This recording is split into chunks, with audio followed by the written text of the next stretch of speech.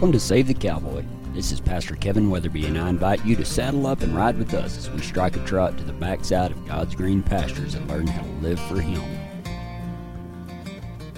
I feel like my life is a movie or something, like on a big billboard sometimes, because I'll be honest with you, man, it's scary sharing some of the stuff that I share because, you know, it opens up some vulnerabilities, and, you know, a lot of my personal life I talk about, and what a lot of people do not know is that I was married before. It was a long marriage. If it, you know, it might have grown mold if it was bread.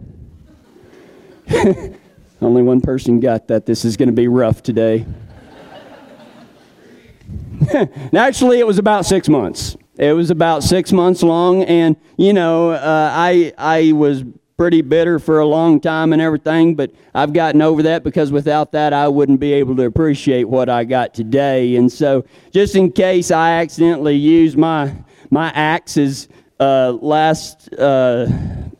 name, I figured we would come up with a, what do you call those where you call somebody something else, you know, whatever. And so we're just going to call her Typhoid Mary. I mean, that's just the best I could come up with. But I was married to Typhoid Mary for a little while, and it was great for a day. And things started going downhill. You ever seen The Man from Snowy River? That was a carousel ride compared to my first marriage.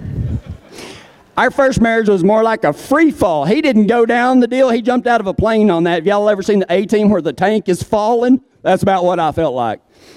But anyway, whenever, you know, I tell people all the time that the hardest part of that whole deal was my grandmother knitted Typhoid Mary this big blanket, hand crocheted it. And my grandmother was going through macular degeneration at the time. She could hardly see.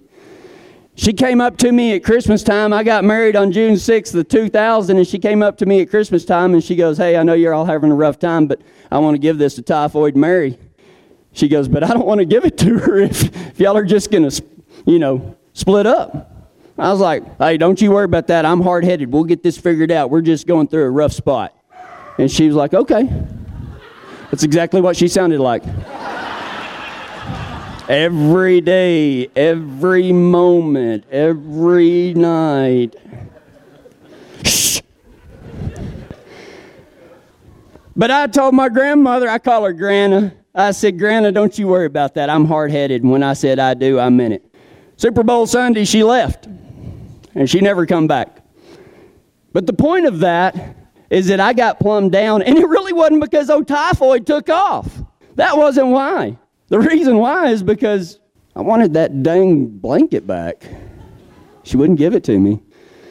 But I had made my grandmother a promise, and so this isn't about Typhoid Mary, and it's not about blankets or anything, but I kind of got depressed. And I think everybody has reached a point in their lives where you're just like, what the hell? You know? And I mean, I'm sorry to say that, but let's just call it like it is. We're not going to be anybody different in here on Sunday morning that we're not on Monday morning. And sometimes that's exactly how we feel, isn't it? It's just like, really? This is it, God? This was your grand design? This was your plan? Your plan stinks.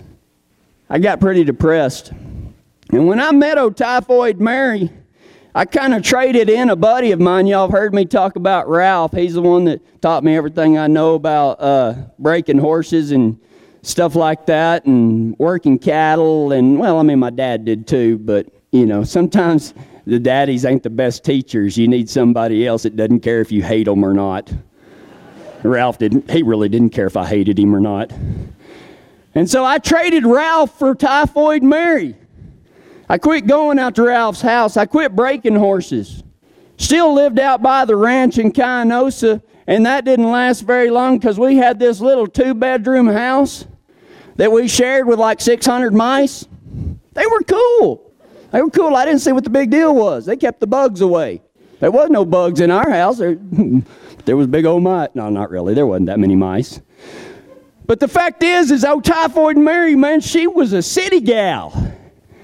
And it wasn't but about 2 hours into our marriage and us living in Kinosa, Texas, that she said, I hate this. And I said, what? And she goes, I don't have a social life. I said, what the world do you need one of them for? You got me. She said, exactly. What? But anyway, so I quit doing everything that I used to do, and I got into this deep despair. And I'm talking about not those where you got your lip hanging out, and I'm talking about those that last. You know, you just, doesn't matter, you know, what you see. It doesn't matter what you say. Even when you smile, it's empty. I'm talking about one of those times in your life. Well, she told me one day, she goes, I want to move to town. I said, yeah, well, see ya. No, I didn't say that. I was a newlywed. I was going to make this work, and I thought, you know what? I'm going to sacrifice everything for her. So we left the ranch, our little 2-bedroom house, and we moved into an apartment. Yeah. You ever felt like a caged animal? They get plumb offended when you pee in the front yard of an apartment. I don't understand it. I've been doing that my whole life. Y'all guys, you know what I'm talking about, man. You got to do that sometimes. You got to walk out in the morning, say hi to God, and take a whiz.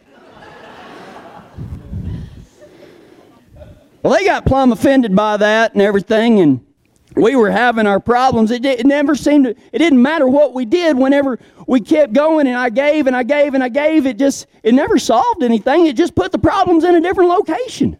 And finally, at the very, very end of our moldy marriage, I said, she goes, you don't love me and you don't give me anything. And I was like, give you anything? Everything that I had ever dreamed of, I gave to you. And even more than that, everything I dreamed of and that gave to you, I gave it up. And I live in an apartment now. And you say that I didn't give you anything? I gave you everything. And she said this. She looked me in the eye. And she said, you know why I wanted to move to town? And I said, yeah. She goes, I didn't like living like white trash. A tear, I ain't joking, tears rolled out of my eyes. And so with that being said, I'm sitting, I moved to another place, and I'm sitting there, and, I'm just kind of wallowing in my self-pity, and, it was suffocating self-pity. And I think we've all been there. And if you haven't been there, you're lying to yourself. We've all been through those kind of problems. And I was down there, and I was in that pit of despair, and I didn't know what to do. It didn't matter if I read my Bible. It didn't matter if I prayed. It didn't matter about anything. I couldn't shake it.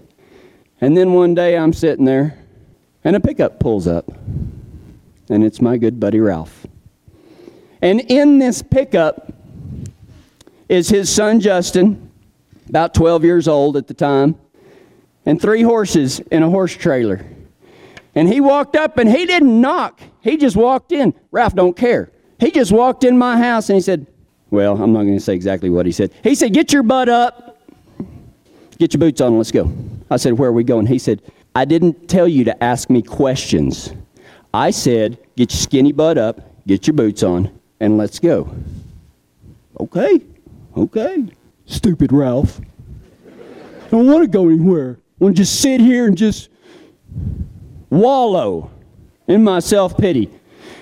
And so I go get in the truck, and Justin's in there. And of course, I'm going to be cool to Justin because he kind of looked up to me. I was like, hey, Justin, how are you doing? Blah, blah, blah. And, and I was like, where are we going, Ralph? He goes, would you just shut up? I was like, okay.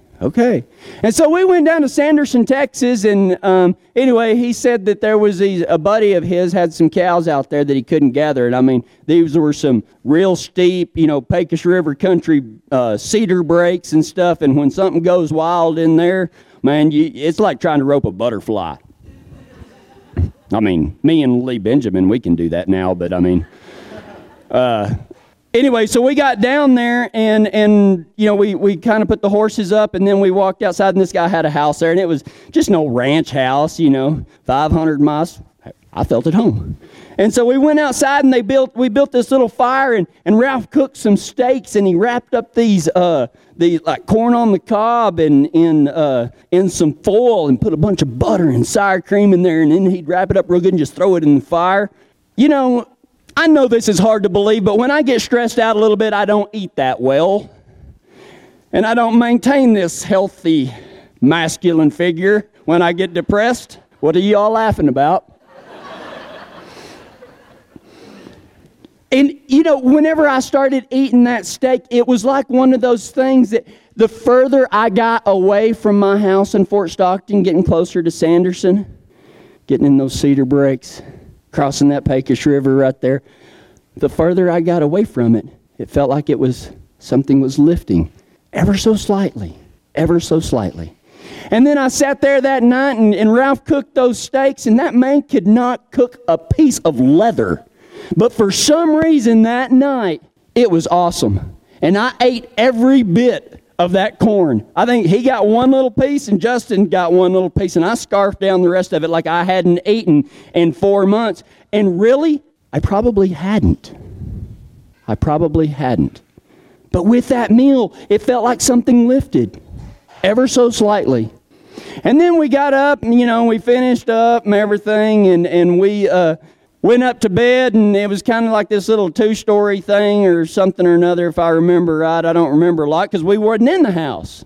I mean, we like pulled up and built a fire, and then we went in and we found a bedroom and threw our bedrolls out, and then Ralph shut off all the lights, and Ralph is kind of like, well, me and Ralph had this in common, and I know there's a few more guys like this out there. It just makes my wife so mad. We can lay down. Good night, honey. And we're asleep. Well, that's the way Ralph was, and that's the way I was. But you see, I had ate a lot of corn. And I drank lots of, well, I just tell you, not drunk or anything, but we had some beer, okay? No big deal. Nobody was throwing up or anything like that, but, you know, we had a couple of beers. And so I'm up here, and it is pitch dark in a house that I have never been in except to literally walk with a bedroll into a room, throw it down, roll it out, and lay my head down. And then all the lights went out. Ralph started snoring. I thought, I got to pee. Have you ever tried to walk through a strange house without turning lights on, trying to find a bathroom? It took me 35 minutes. I got lost 4 times, got locked in some closet, and I thought Charlie Manson was in there. I finally made it outside, and I just peed out there and just slept on the floor because I knew I wasn't going to be able to make it back in. I slept in the truck. But the next day we got up and we saddled up the horses, and, you know, we got our ropes, and, you know, Justin was learning how to rope. And so anyway, we saddle up and we go around here, and I said, how many is there? And he said, there's 4 of them. And he said, I'm going to ride up here and do some stuff. You and Justin keep going this way, and y'all look for them. And I was like, okay. So me and Justin were riding along out there, just having a good little visit and everything. I miss that boy. He died in a car wreck. I did his eulogy at his funeral. Sorry.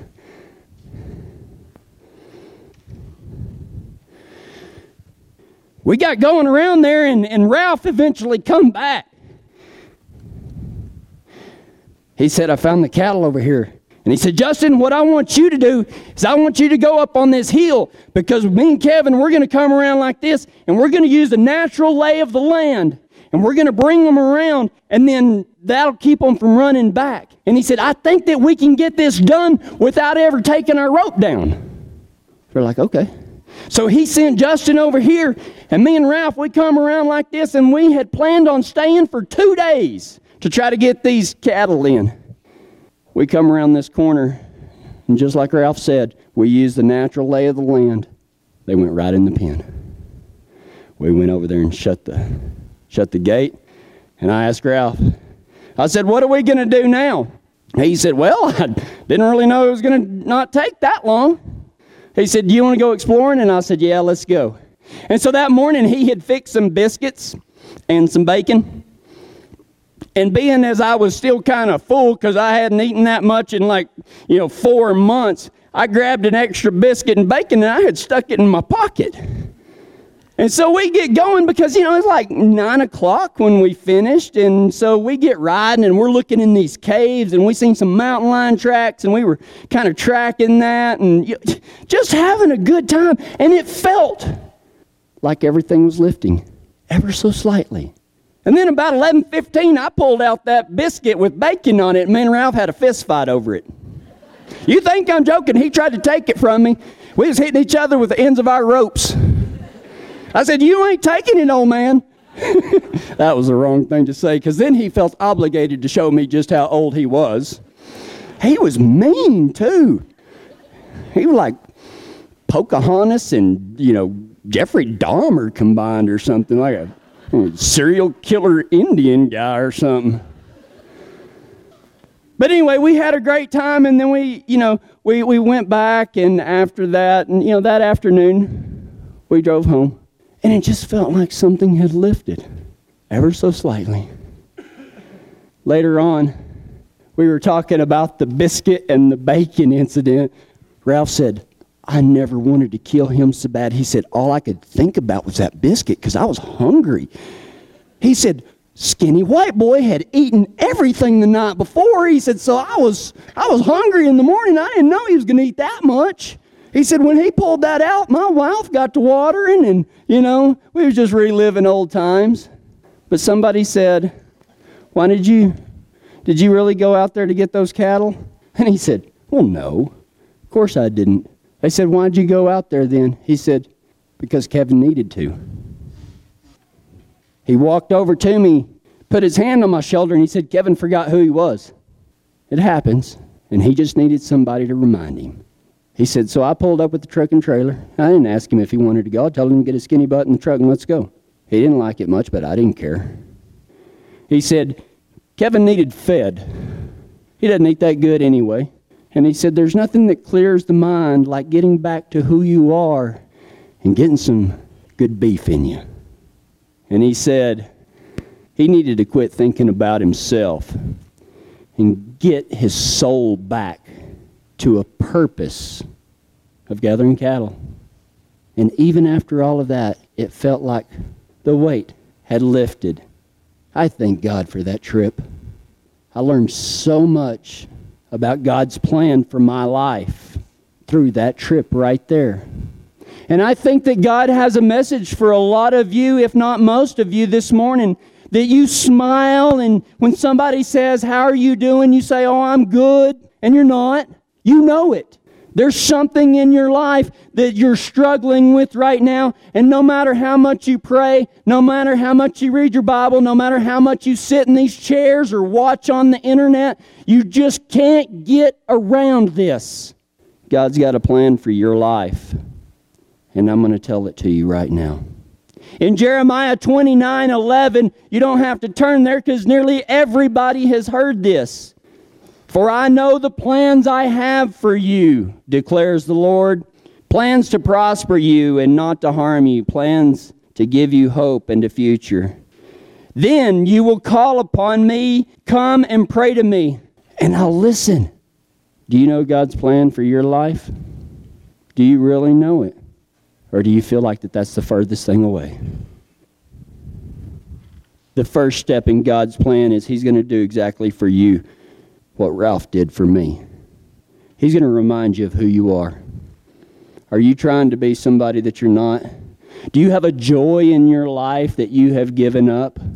Do you feel like there's a part of you that used to like to do something, but for one reason or another, you just don't do it anymore? Do you need somebody to pull up in a truck and trailer and tell you to get your dang boots on and let's go? God made you who you are. Why are you trying to change it? God gave you the gifts and desires. Why are you trying to hide them? The second thing, some of you need to be fed. And I'm not talking about beef right now. I'm talking about the Word. What we put into us affects us. What are you putting into you? Are you feeding on the good or are you feeding on the bad? There's nothing more important than what goes into our hearts. One of the scariest Bible verses in the entire Bible, in my opinion, says this: out of your mouth flows the true nature of your heart. Watch what you put into your heart, because it'll eventually come out of your mouth, and it's really, really noticeable. You need to feed. Hang out with people that you admire. Hang out, period. Make some friends. Some of you have been locked in yourself, and it's just you and your wife in your homes. Go over to somebody's house. Heck, come out to mine. Bring your horse. I don't care.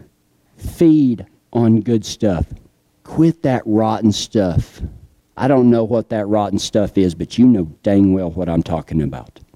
I don't know what it is for each and every one of you, but I know that nearly all of us here are feeding on some rotten stuff. Stop it.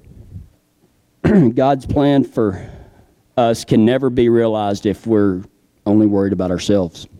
When we just sit there and wallow in our self-pity and wonder, it's me, I don't feel this, I don't look at that. When you're focused on yourself, you can't see God. If you want to meet God, quit looking at yourself. If you've never met an angel, if you've never met a messenger from God, then you've never had a friend. Because God speaks through our friends that seem to be there at just the right time, or they say just the right thing, and you think, why did they say that? It's what I've been thinking, but I've been scared to do that. Start listening to God. He speaks to us every day through nature, through our feelings of what we find enjoyable. He speaks to us through our children. He speaks to us through animals. What kick-started Save the Cowboy on Facebook was a simple picture of a horse named Jake from the T.O. Ranch, Kara McMurtry from Rockin' K-Bar Photography put, and it had this horse turned to the side and it's looking right at the camera.